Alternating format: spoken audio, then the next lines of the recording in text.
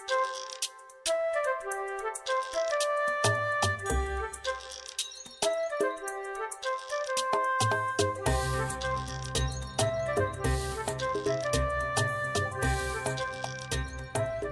I'm Laura Mize, pediatric speech-language pathologist, and welcome to Teach Me to Talk, the podcast.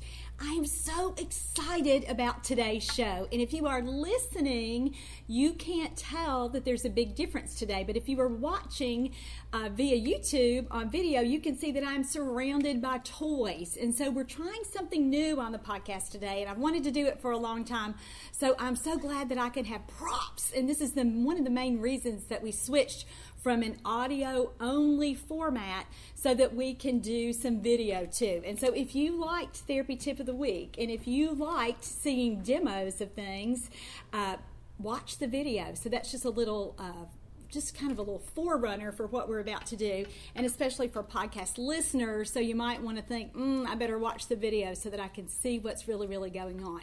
Today, I'm going to teach you 7 steps for introducing pretend play to toddlers and young preschoolers.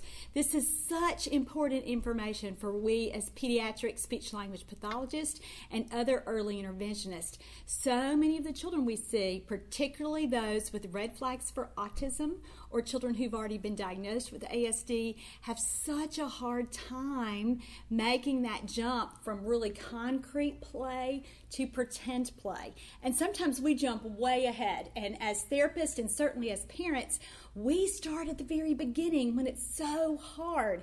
And one of the things that I've really tried to do in my practice is break down and make things super sequential, take a lot of complex information and make it super usable. So I hope that that's what we're going to accomplish in today's podcast. So number 1, the very first step that we do when we are introducing pretend play to toddlers is help a child learn to use familiar toys appropriately or functionally. So what does that mean? It means that we're going to be teaching a child how to use a toy for the purpose it's intended. Now, sometimes when I talk about this with parents, especially our teacher parents, or if I'm talking about it with another therapist, I can sort of feel the resistance go up because they'll say something like, well, I don't want to discourage creativity, or I don't really want to jump in and force anything with play. You know, sometimes you do have to think about, we have to start at the beginning, and before a child can be creative with blocks, or before a child can be creative with a piece of paper, he needs to know what the real function is or what the intended purpose is. And again, this is just looking at the world from a very concrete perspective, and we cannot start with something abstract like pretend play until we are sure that a toddler has mastered more concrete concepts. So if that's been a problem for you, and if you haven't known how to explain it, if you're a therapist, or if you're a parent and you've just had that internal urge like, oh, I don't know if I should be directing this play in this way. Think about it like this. You really wouldn't let a child not brush his teeth, or you really wouldn't let a child not wear clothes in public, right? Especially if it were cold. So think about it that way. You're going to really teach play. Again, it's a very sequential, very logical, very step-by-step process. So we start, even when we're looking at pretending, in a really solid, real-world, concrete, purposeful place. And so we want to teach kids how to play with objects, again, with their intended function. So that means that, let's just take a common toy like a ball. What do you do with the ball? Well, you can do lots with the ball. You can roll it, you can throw it, you can kick it, those kinds of things. What would you do with a car? You would teach a child to push a car, to roll a car, to crash a car, those kinds of things. Now, some of you are already thinking, that's great, but my kid can't really get beyond that. What do? Well, let me teach you how I do this in therapy and how most other therapists, I think, approach play, particularly when a child does not understand how to play. And again, this can happen with children with autism. It can happen with toddlers with significant cognitive issues, whether or not they have a medical diagnosis to accompany that or not.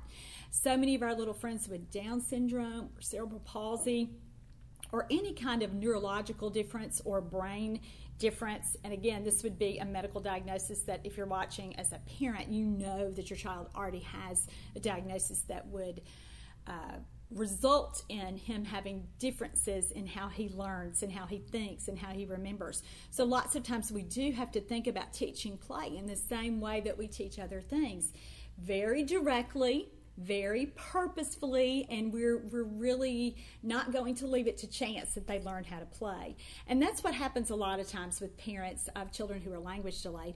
We focus so hard on helping them learn how to talk that we don't realize that the other prerequisite skills that go into talking, like understanding what words mean or understanding how the world works, understanding what objects are for, we don't really tie that in with language. We don't make that connection.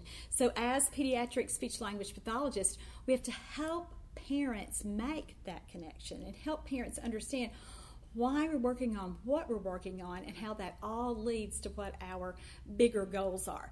And today we are talking about play, but again, let me connect play with language for you. Pretend play is a really big indicator that a child will be able to use words and will be able to be a functional communicator and use language. And if you think about it, pretend play is helping a child learn to become symbolic, meaning that one object represents another object. That's what words are. You know, this isn't a car just because it came to us as this is a car. This is a car because people years and years and years ago developed that name for car. It was a symbol. It became a representative of what this object is.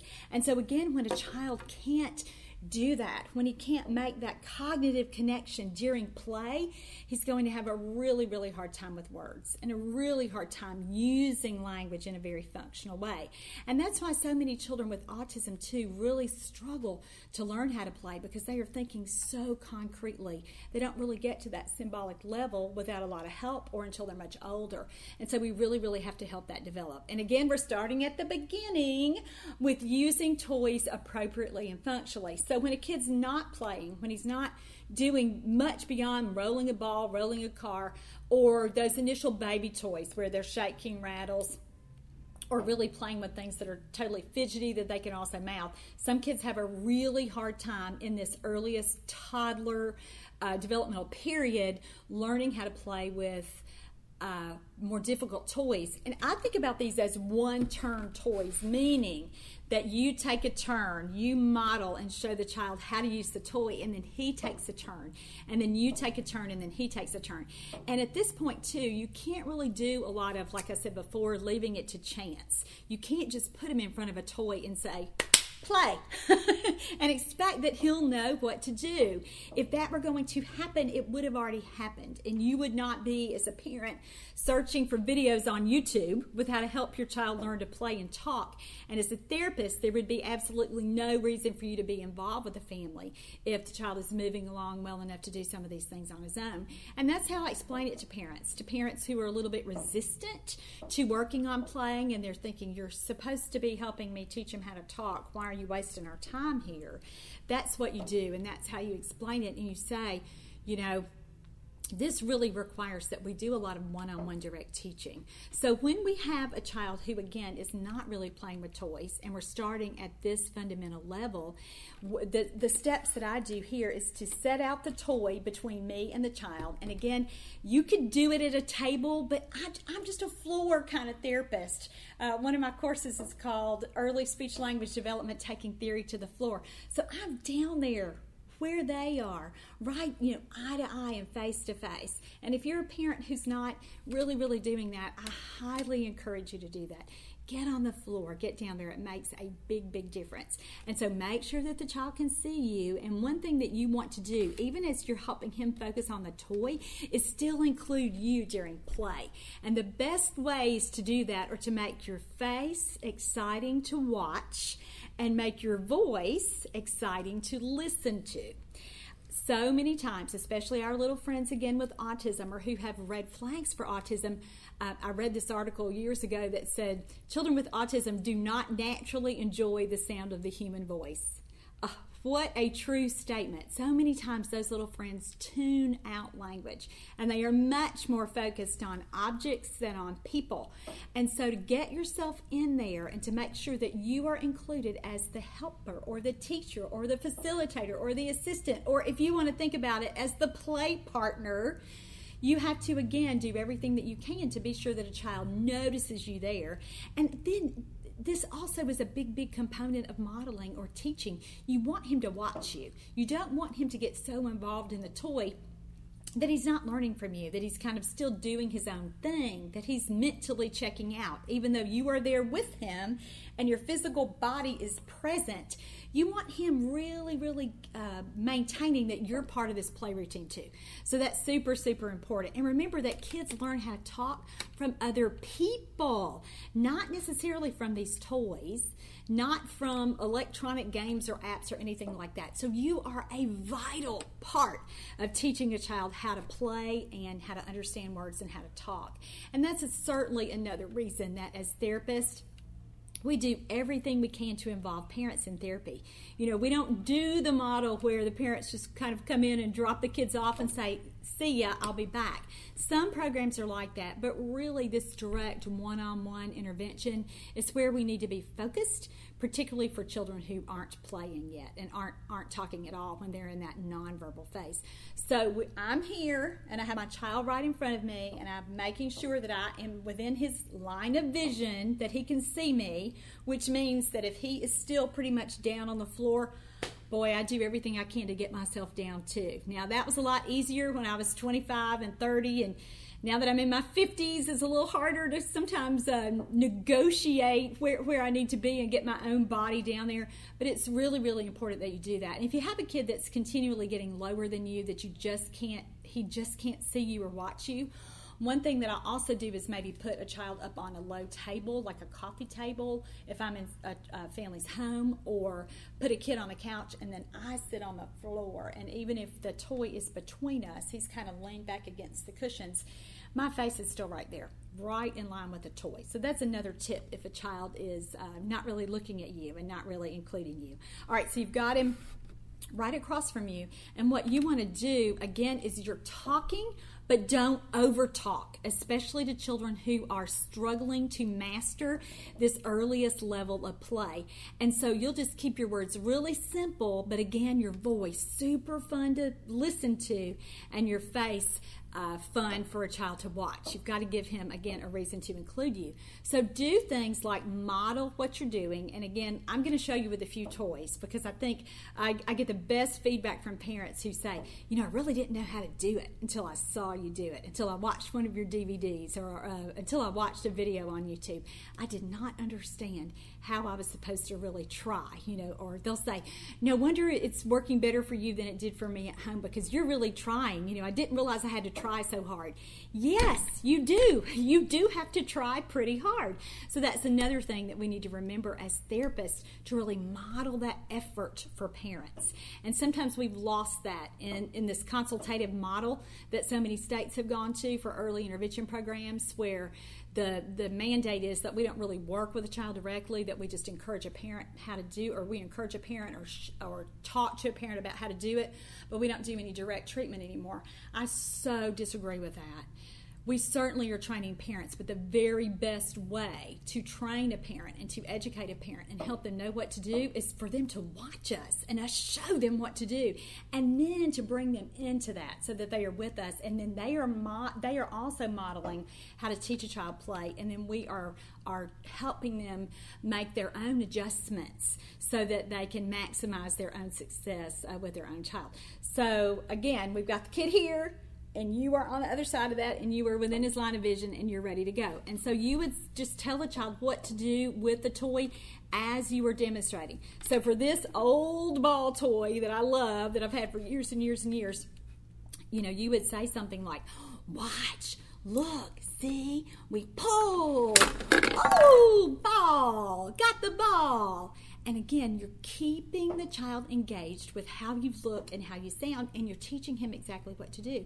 And so then you might model it another time or two where you put the ball in and you say, push ball, pull, and then, oh, got it. Something like that. Get a verbal routine going where you're saying lots of the same words at the same time in the same way. And then when it's the child's turn, you could do a couple of things. You could just wait and see what happens. But at this level, I really don't. I'm still providing some cueing so that I'm showing a child exactly what to do. So I would probably, with this toy, hand him the ball and say, you put it in. Look, right here. Ball goes in. Help him do it because you don't want to lose him. You don't want to give him time to grab the ball and get up and run to another part of the room or grab the ball and throw it where he's not still staying with you. Using the toy in the intended way. So get him to put it in, and then you'll encourage him to pull. And again, you can start with telling him and pointing, but you also may have to take his little hand and physically help him pull the ball and operate the toy that way. When his attention starts to wane, get another toy. And at this level, it's super, super important that you are thinking about how many different motor actions you're teaching a child. So think about with the first toy that we used, what were we doing? We were putting the ball in, so we're placing one object in another, inside another, and then we're also pulling. So what would be some other actions you could do? So look at the toys that you're using and that are available.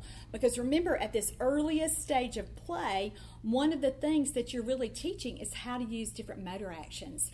And so for some children, that will be harder because of their natural limitations. If they have gross or fine motor delays, if they have muscular differences in their muscle tone in their little bodies. They could have low tone or higher tone, like some of our little guys with cerebral palsy. That's another thing that you're doing is teaching them how to use their bodies in different ways.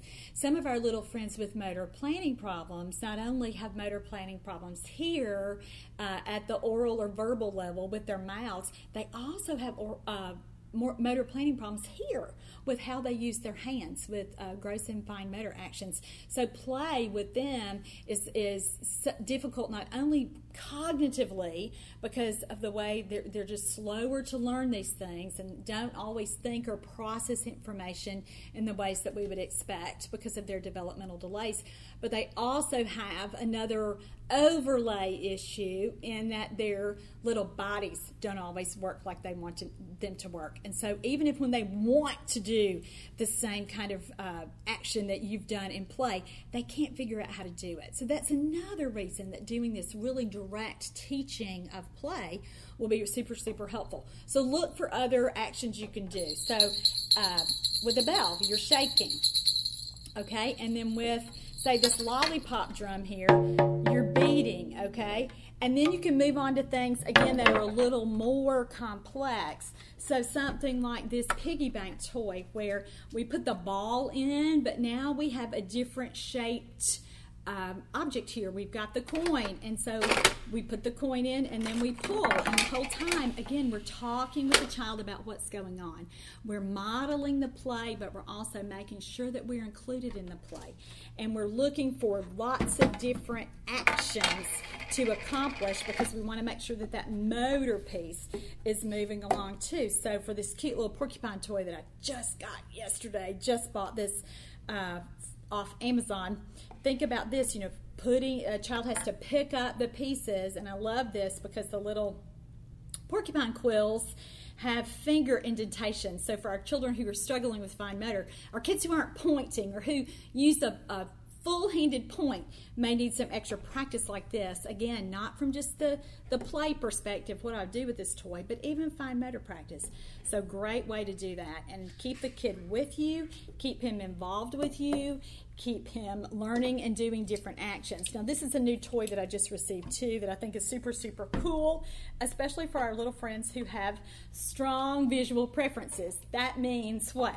They like to look at how things move. They're super interested in, say, how the wheels move on Thomas, or how a ceiling fan moves. And they spend lots of time maybe opening and closing the cabinet doors in the kitchen because they're looking at the hinge and figuring out how that operates. Or a kid who just has his little face down on his iPad, or he's just up on the big screen TV. Those kids have strong visual preferences when they're learning. So sometimes with toys, frankly, they're just not enough bang for their buck. So you've got to use some toys that are more visually interesting to get things going. So I love this little toy. So if I were playing with a child here, again, I would have the toy between the child and me. I would have my face right down here, and I would show him what to do. I would say something like, look, see, goes on, whee, down, down, down, down, down, down, down. And then you give the child a turn too. And so look at your toys and look at the materials that you're using, because sometimes, again, in this crazy age that we've gotten in with early intervention, where we've decided that we can't take new and interesting toys into a family's home. We only have to use what's there. Sometimes kids aren't playing with toys because there's really nothing to play with. So you have to really talk to parents about that and really encourage them. And I am not slamming using natural environments or using what a family already has, and I'm certainly not being condescending or anything about a family's lack of resources. I'm just saying, if we're teaching a child how to play with toys, we have to have more than, a shoe and a broken whatever kind of toy. So really talk with parents about that too, how they can bring additional materials in, and the value in that, and what they can do to get that going. All right, so that was the step. That was the first phase. And I forgot to say, when we're doing all of this, as soon as a child imitates or copies what you want him to do with a toy, you've got to praise him. You've got to let him know that was fantastic. And you've got to keep that going. So again, make sure that a child is completing several turns with a toy and that he really knows how to do it. So lots of parents do get more successful with play like this when they pre-plan their activities, and when they think, well, I'm going to get these 3 or 4 different toys, and this is what we'll work on this week. This is my little set of toys for my home therapy time. And again, some therapists have shied away from recommending that to parents because they feel like that's not as natural. But I tell you what, I don't know of a more everyday routine that a child should be participating in other than playing with toys. I mean, that's how children learn everything. And so help a parent structure that a little more, again, so they are facilitating and really, really maximizing their one-on-one time with the child. And it doesn't have to be hours and hours at a time. Just a little 15 or 20-minute play session in the morning, in the afternoon, will just go a long way, not only toward teaching a child how to play, but then again, our ultimate goal, which is teaching him how to understand words and use words. All right, that was step number 1. Step number 2, we're going to move beyond these kinds of toys, and we're going to teach a child how to use a variety of familiar objects on himself or herself. So think about it in this way. And this is sort of a natural extension of what we did with these kinds of toys. And now we're sort of moving to toys that, again, are going to form the basis for pretend play. So what I like to do is gather lots of everyday items. Now, you can do things like dishes. You can do things like toy foods. But I have the most success initially with things that, again, are so easy for a child to know that he or she is supposed to use that item on himself or on herself. So something like sunglasses. And as you see, I have here a really cool backpack. And this has been helpful for me too when I want to introduce these kinds of items. You don't just really have them out randomly. You want to gather them so that, again, you've got a structure and a beginning, a middle, and an end for this play routine, so that you're really helping a child, again, learn to stay with you and learn what to expect and get in the habit of listening to you and including you there. So put your items in a little backpack, and again, I try to keep what I want the child to get first on top. And so I would say something like, whoa, look, see, Elmo, what's in here? Let's see. And then let him reach in and grab one of the objects. And as a therapist, you may have forgotten that kids have to use these items on themselves long before they're able to use, say, items on a doll or items with another child. So we have to start at the beginning. So you want to gather things that a kid, again, can use himself. So things like sunglasses, super, super effective. And if you've had trouble with a child and you haven't had much luck with getting a child to do this sort of thing before, I tell you, sunglasses and hats, especially kind of silly hats that they've never seen before, are a super, super way to do it. And you'll do just what we did in step 1 with those functional toys. You'll introduce these items one at a time, give the child an opportunity to use it on himself. You'll tell him, show him, help him. So again, you'll say something like, wow, it's a hat. What are you going to do with that hat? And you may show him how to do it on you, but your goal first is for him to do it on himself. And so then really, really encourage him to take the hat and put it on his own head. And so things like that I have in my little starter kit here, and I've called this for a long time a Pretend With Me backpack. I got that name from a colleague a long time ago, and it's really, really stuck. And it's a great way to talk to parents about what your intended goal here is. And again, you want to talk to them about this is how pretend play develops. We start with functional toys and then using them in the way that they're intended, and then we move to these familiar items that they use on themselves. So other things that are super, super effective, a hairbrush so that a child can brush her own hair. Then you move to things that you probably have thought about as more along this line. But I'm telling you, things like glasses, hats, brushes, toothbrushes, pretend toothbrushes that can easily be wiped off, that don't have the real bristles that are so hard to clean. Because you know a kid's going to put it in his mouth, and that's what he's supposed to do. That's the purpose of using this kind of toy. But present those, and then move on to things like cups, where a child pretends to drink. Move on to things like a bowl and a fork or spoon. One thing that I really like to model at this level is stirring. We're kind of getting ahead of ourselves because we'll sort of do that a couple steps later. Kids like that, and they'll start to really, really imitate it. So for here, with a spoon and a bowl, what would you want a child to do? Feed himself, pretend like he's eating. Drink out of the cup too. Another really fun thing to do that I like at this level is to have a blanket, and you can just get these if you don't have them, cheapo at Walmart or the dollar store, just anywhere. Just use something you already have at home and have him pretend to cover himself up like he's going to sleep. You can introduce a cute little social game there with a night-night routine where, once he's covered up, you can say, oh, you're sleeping, and then pretend like he's snoring, and then the whole 1, 2, 3, wake up, which is a super, super fun routine that I just hardly ever cannot get a kid to do. I mean, they all like it, even when there are significant issues going on, because it's something they do every day, and they recognize it, and it's super familiar. Other things that are a little higher level for this step in teaching pretend play, things like lotion, things like baby wipes, where you get a wipe out and you have a child wash himself.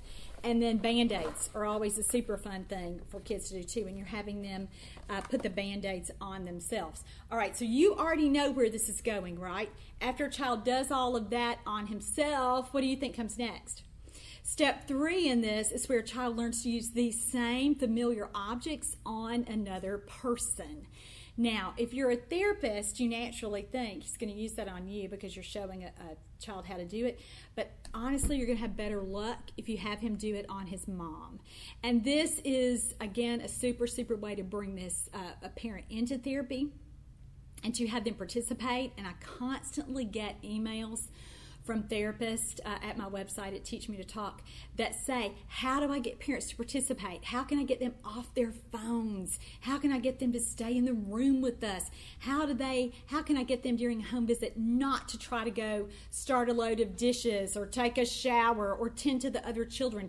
This is how you do it. You say, you are your child's play partner today, and we are working on pretend play, and he's learned how to use all these objects on himself, and now he's got to learn how to use these objects on another person. And Mom, you are it.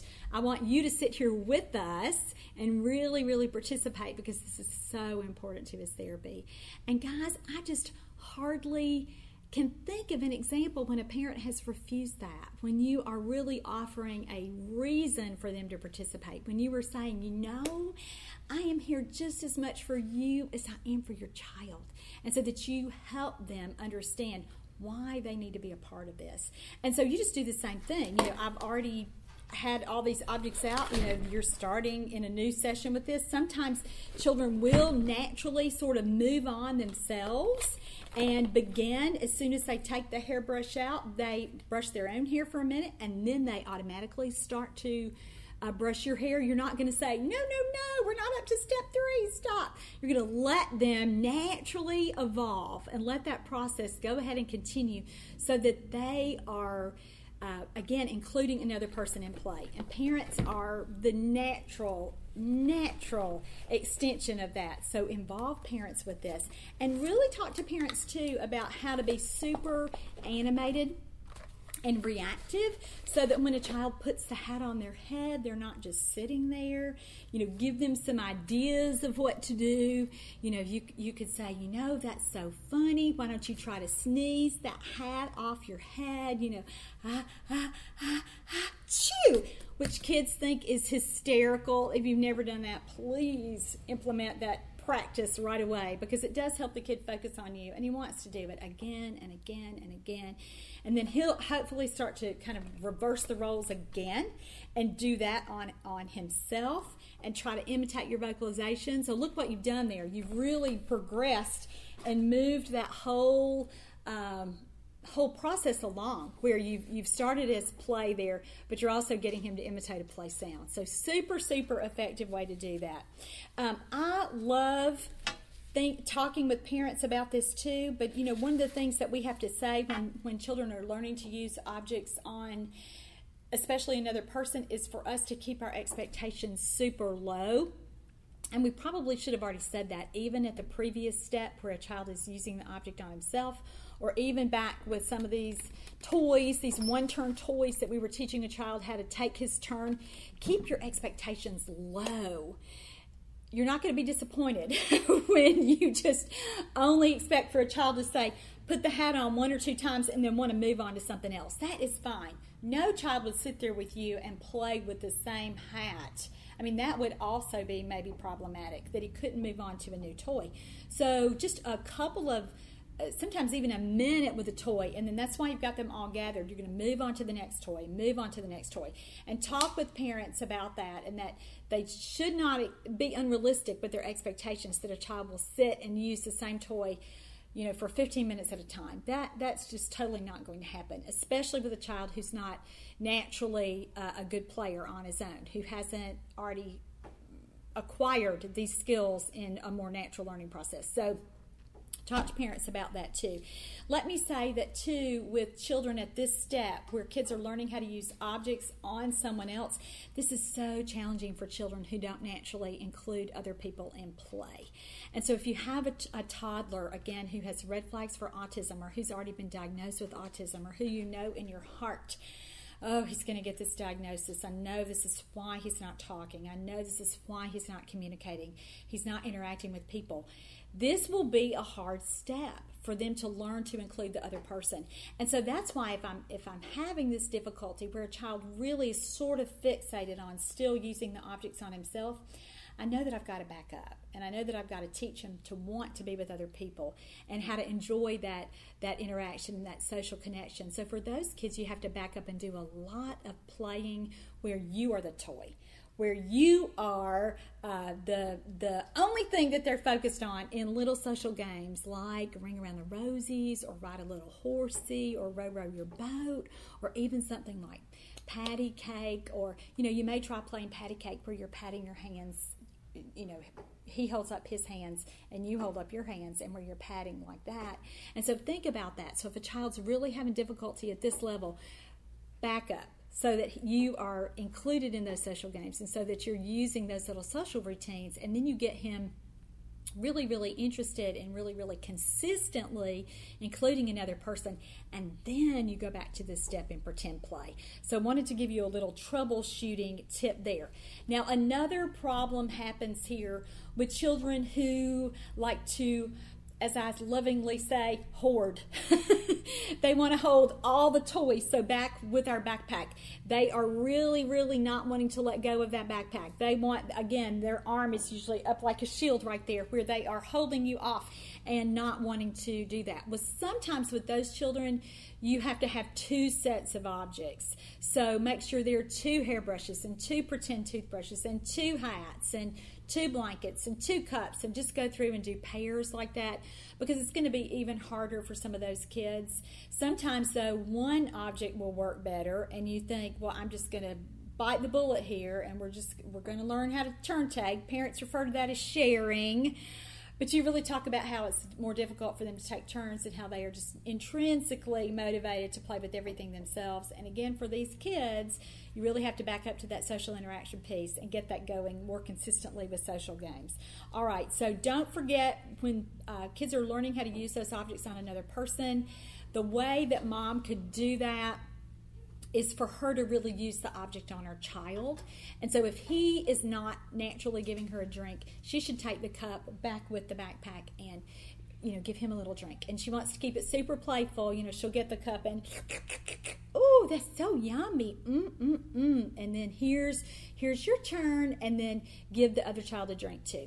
And so, or give the child a drink too. And so that's one of the things that you're going to want to do with this too, is help anticipate what the problems would be, and then give moms and dads solutions for that. So again, another thing you can do here at this level is to what I just modeled.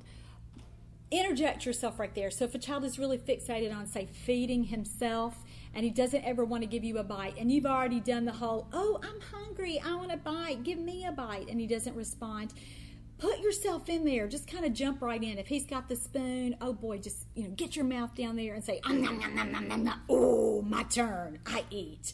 Or something like that. And again, make it as playful as you can make it.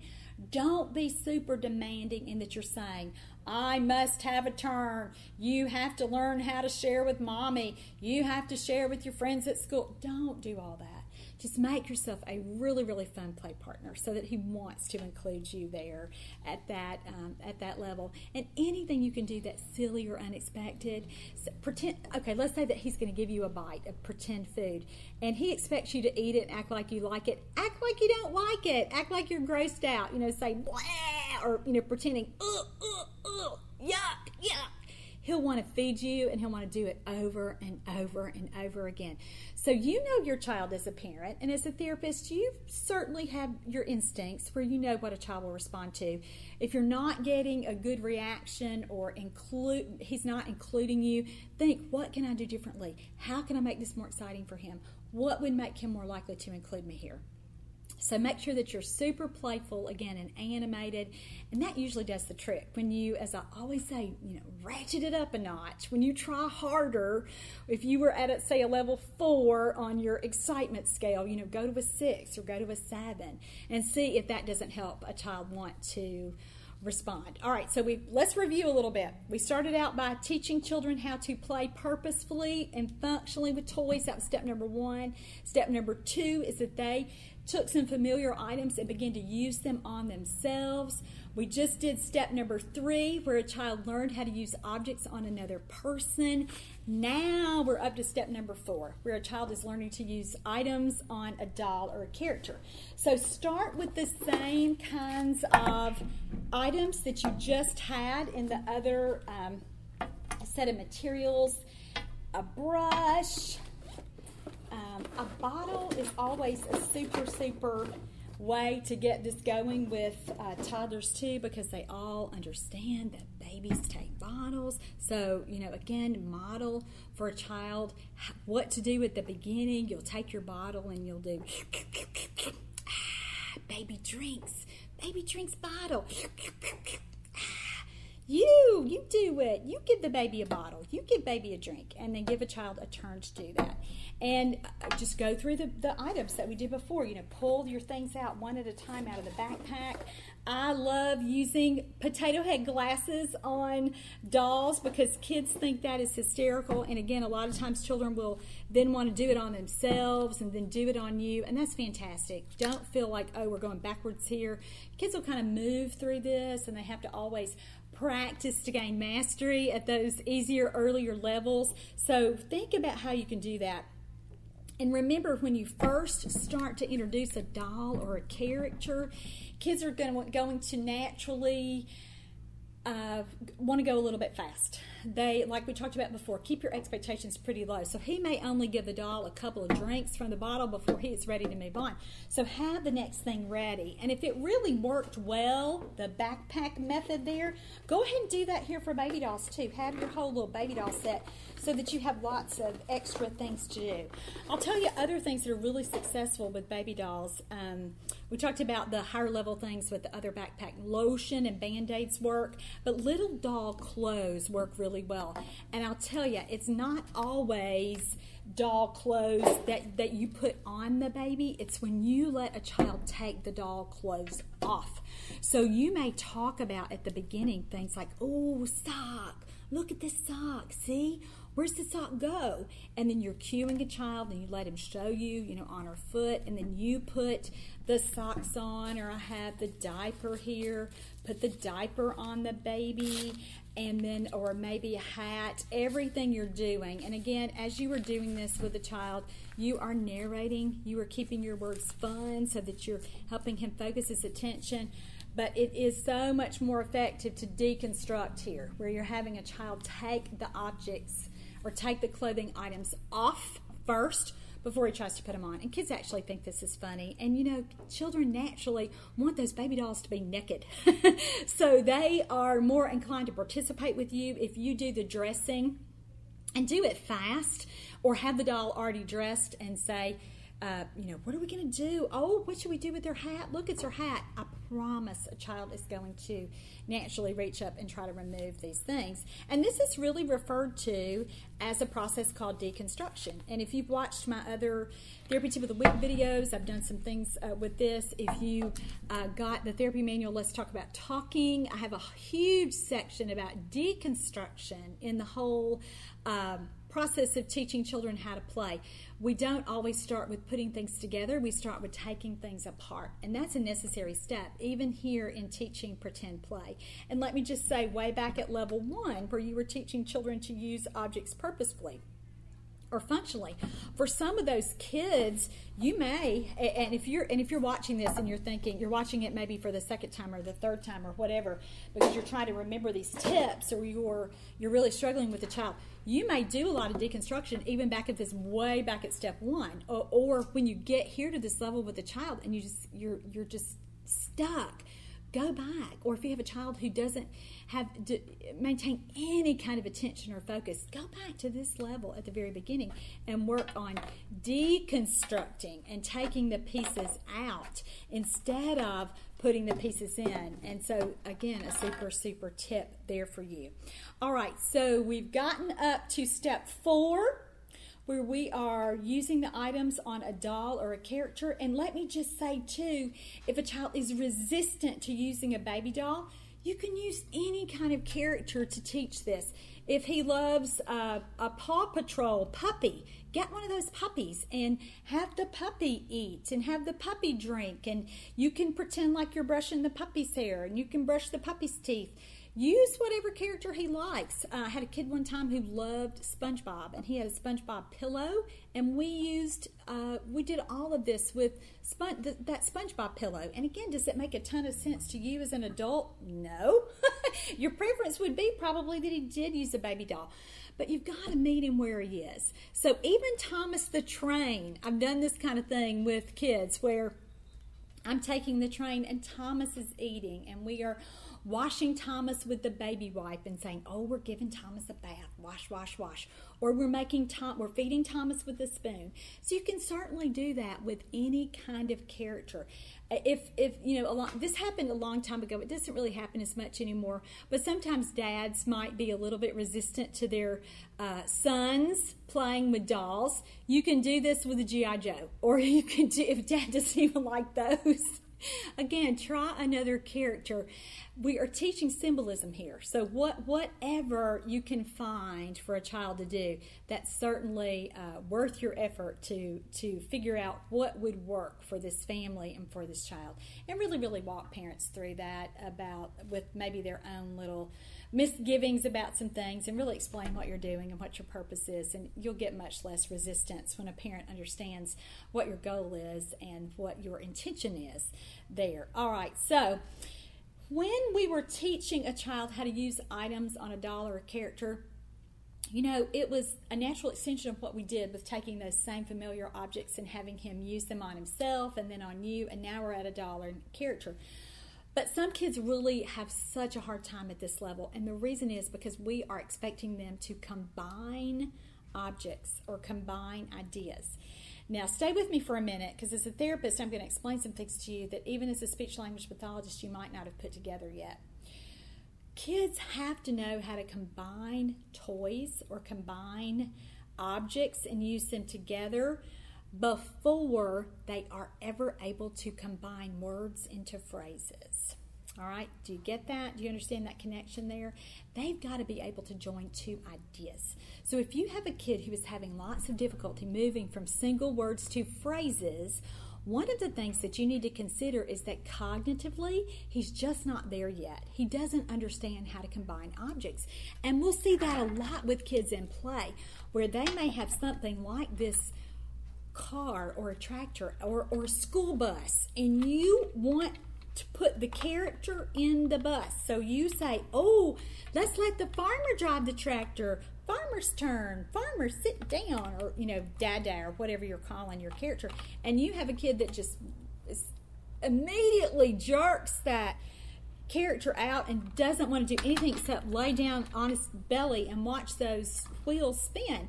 He is not ready developmentally to move on to phrases, and you've gotten that information from watching him play. And play is the very best window into how a child's cognition is developing. And so when you know that you can't get a kid to include the dad, or he won't hook a trailer onto the truck, you know that kid is having difficulty combining. And so you have got to help him make that developmental leap, or he's never going to get to phrases.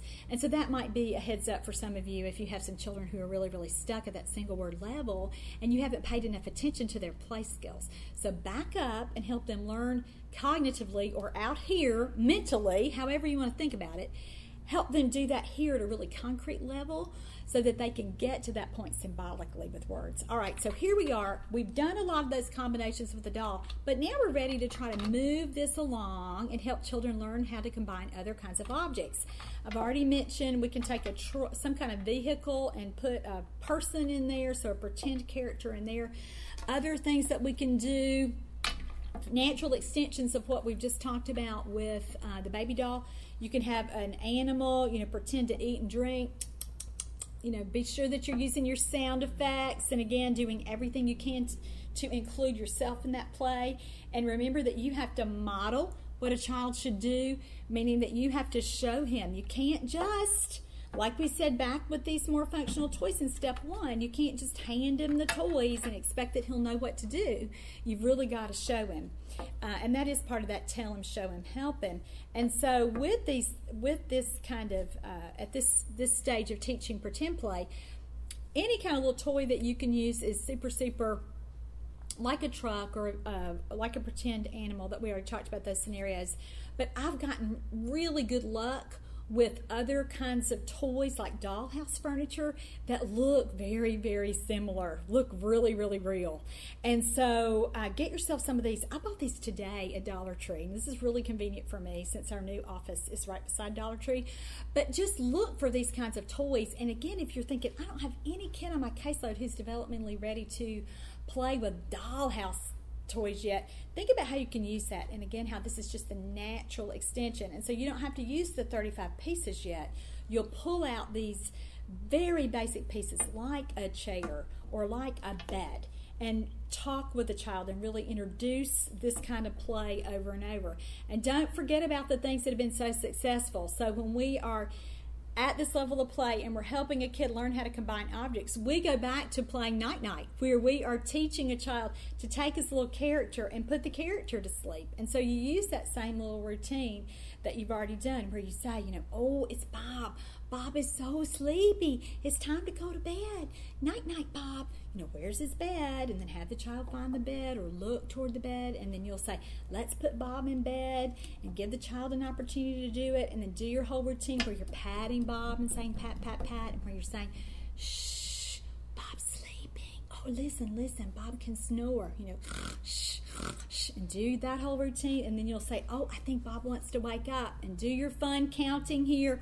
1, 2, 3, wake up! When you're getting Bob up. And so don't forget about the little social routines and social games that have worked, things that a child likes to do with you.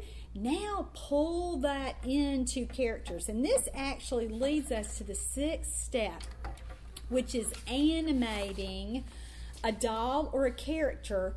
So that, I'm sorry, I've gotten ahead of myself. This is still at level 5. This is animating a doll or a character so that they can perform these kinds of pretend playthings. And again, now you are finally at the level where you're starting to think about, yeah, this really is pretending. This really is what we were going for. But again, don't make your expectations so unrealistic. For some kids, we have to stay at this level for a long, long, long, long, long time. Now, this naturally emerges with children if they're typically developing between 2 and 2.5. And for our guys who have language delays, a lot of times they are closer to 3, or certainly 2.5 to 3, or even beyond, before they're really mastering this and incorporating this. And again, we're just talking about the easiest, earliest levels, where we're having our little character here pretend like he's sleeping in bed, but we're not doing the whole dollhouse routine yet. We're not having that he's going to sleep in bed first and then he'll go sit in the chair.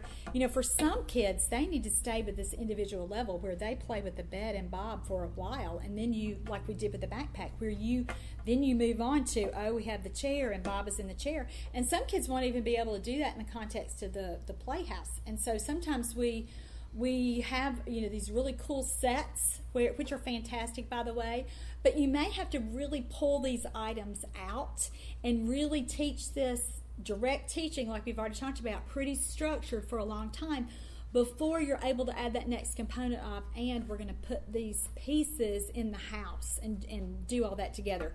For some kids, it's just too hard. So think about how you can pull those items out and use these pieces individually. And so get a child used to that. So let's say that we were having our little character here and we had the chair and we had the bed.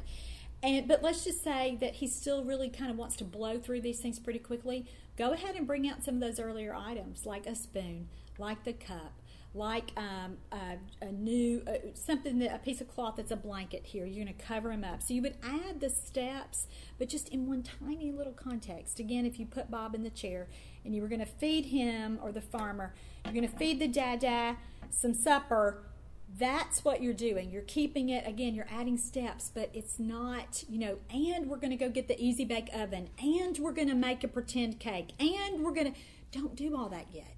Keep it pretty simple and pretty focused, and use what you know about the kid. Use what he already liked to do. If he enjoyed putting hats on, do the hats with your little character here. If he enjoyed the baby wipe, washing himself with the baby wipe, or washing you with the baby wipe, use the baby wipe here with the dada.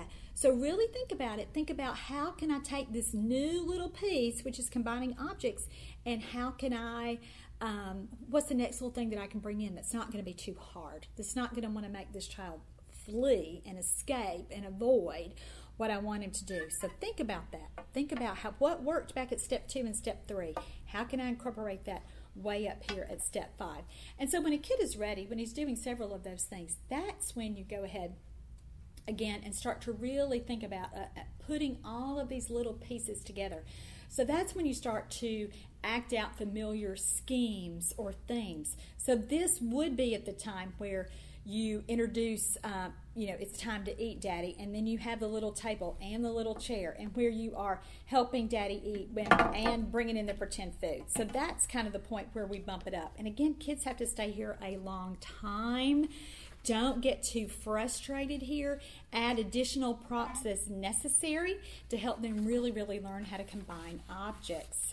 Another thing that I like to do here too is really bring in some more realistic everyday items. So things like housekeeping sets. Oh, so fun for kids. And typically developing kids really like to do this at about 18 months. But again, for some of our little friends, it's much, much later. And so sometimes kids, when they're at this level, you're almost revisiting what they did as toddlers, but you're going to bump it up again, and now they're pretending. So instead of really doing a couple sweeps of the broom and calling it done, they're really not only are they imitating like they did at that earlier level, now they're really pretending. Now they're really pretending that they're sweeping the floor. Now they're really, again, some of this is so cognitively based that you don't even really, you've got to give them the words so that you'll know that it's happening and they know that it's happening, but you're bumping that up so that a child, again, implements those elements of pretending even within an old theme that he used to use, like imitating household activities. All right, now we're kind of up to these higher levels. And let me just say, guys, it's hard sometimes to get our little friends with developmental delays up to this point. So some of you may be thinking, I have never, ever tried these level 6 and level 7 things. And if you're an EI therapist like I am, primarily with toddlers, you may not have gotten here yet, but I want to teach you how to do it, because I think it's a really, really important concept. And so here we're talking about symbolic substitutions. And this is where a lot of parents sort of think we're going at the beginning with pretend play, and look at how long it's taken us to get there. Look at all the steps that we've had to go through.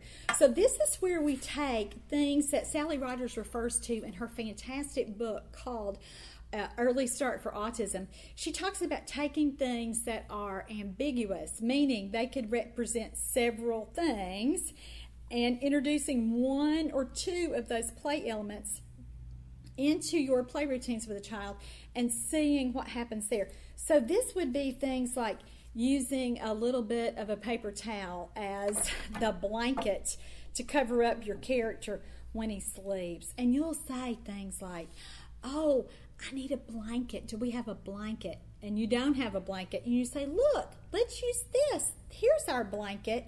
And you really give a child the words for that. You are narrating and you are helping him learn to think symbolically. And so again, you might take a block and pretend that it's a cup. And you'll say, oh, he's thirsty. Where's the cup? We don't have a cup. And you've left the realistic prop out on purpose. But now you are taking something that, let me say too, another thing here is to be sure that the shape of the ambiguous item or the generic item that you're using matches close enough to what you're trying to pretend like it is. So for a cup, you would want something that's, a cylinder shape. If you're pretending like it's a blanket, you wouldn't use a spoon for a blanket. You're going to get yourself something that looks like it's a cloth. So think about that too. A circular cardboard piece can be a cookie, it can be a pizza, it can be a hat, it can be a frisbee. Think about that. Think about how many things something could represent. I like this little triangular shaped block from my Bob the Builder set that's, 15, 20 years old now. And think about, this can be a slide, it can be stairs. Just, again, this is the part where we're creative. We're finally ready to kind of do that, where a kid has a symbolic substitution. And if you are purchasing continuing education credit for this course for $5, even if you don't need the credit, it may be worth your while just to get the handout for this so that you can see some other examples, because I'll include that here. All right, so let's finish up with this last step where now we're really to true pretending, because we're going to use some invisible substitutions. In the last step, we used symbolic substitutions. So we took things that looked like a cup, but now we're not even going to do that anymore. We're up to the point where our hand is a cup, where we're really pretending. And then we could say, for Bob, oh, Bob needs a drink, but where's his cup? We don't have a cup. Oh, look, I'll pretend. Here's our cup. And then, and some kids at this level will have to kind of go all the way back, and they're going to want to pretend like their own little hands are a cup. and they're drinking there, or their hand is a brush, or their hand is a washcloth, and instead of doing this on the character, they want to go all the way back to the beginning, where we talked about way back in step 2, where they are using this invisible substitution on themselves, and then the natural thing would be what? They want to use the invisible substitution on you, and you can do that. And be sure that you're switching roles here. He's pretending he's going to drink with his cup. You, with his little hand, you say, "I want a drink. Can I have a drink?" And if he has no clue about how to make that happen, you reach over and take his little hand and say, "Oh, my drink, my turn," and do your sound effects and keep it as fun. That we've talked about this whole time. So do that for invisible substitutions too. And this is the point where kids either get it or where they get kind of confused. And I like to give kids both models at this point. I might go back to the symbolic substitution where I've said, if he's not getting that we have the invisible substitution, that my hand is now a cup, you go back to the ambiguous substitution or the generic substitution where you're using the block. And then if he's still confused because you've just introduced too much too fast, go back and get the real cup where you're taking it and you're saying something like, "Look, it's the same. Oh, you have the bottle. Look, see? This is your bottle and this is your bottle," and help him really make those connections. Don't forget in this that I didn't really mention, but that as you're going along, include more and more familiar routines for children to include with this learning how to pretend. So things like taking a bath, eating a meal. We've talked about going to bed and waking up. Even things at this point, children back in level 5, and when they're moving up to level 6, I hope that you thought about expanding that to include things you're pretending, like going to the grocery store, going to the doctor's office, or if a child goes to preschool, you're going to pretend like, it's time for Bob to go to preschool or the cow to go to preschool. And you can act out those familiar things. When you get a kid here, it's also super helpful that you can anticipate what might be coming up. So a new thing would be happening. So you may get a little book. Say a child is going to the dentist for the first time. You may get a book about going to the dentist and read about it, and then you act it out with your characters that you've already been using in play. Or let's say that you're going to go take a trip or go to the library or something that you've never done with your child before.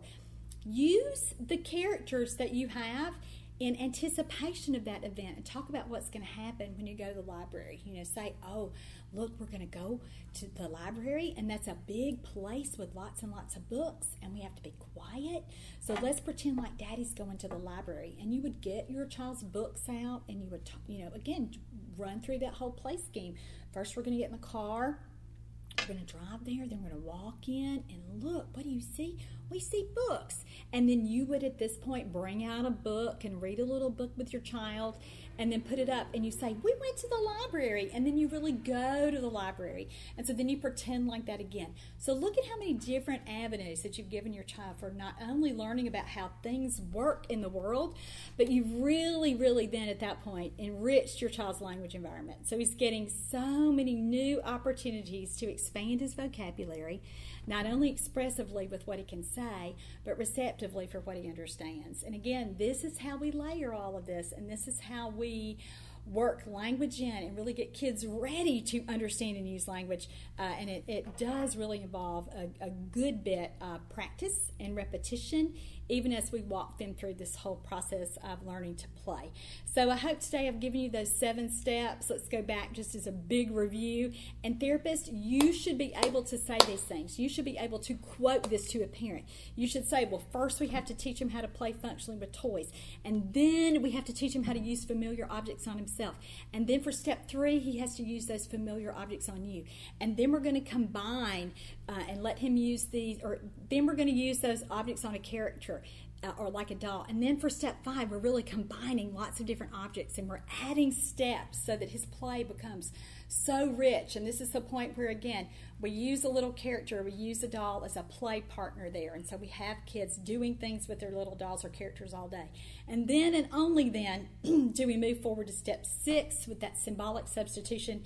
And we finish up with the granddaddy of all play skills, which is invisible substitutions. So I hope you learned some new things as a therapist today. or as a parent. And again, check out the written version of this material at my website, teachmetotalk.com. And if you're a therapist, you can get 1 hour continuing education credit for only $5. There's more information about that below. Thanks so much for joining me today. I'm Laura Mize, pediatric speech-language pathologist, and you have just watched or listened to podcast number 382 from teachmetotalk.com.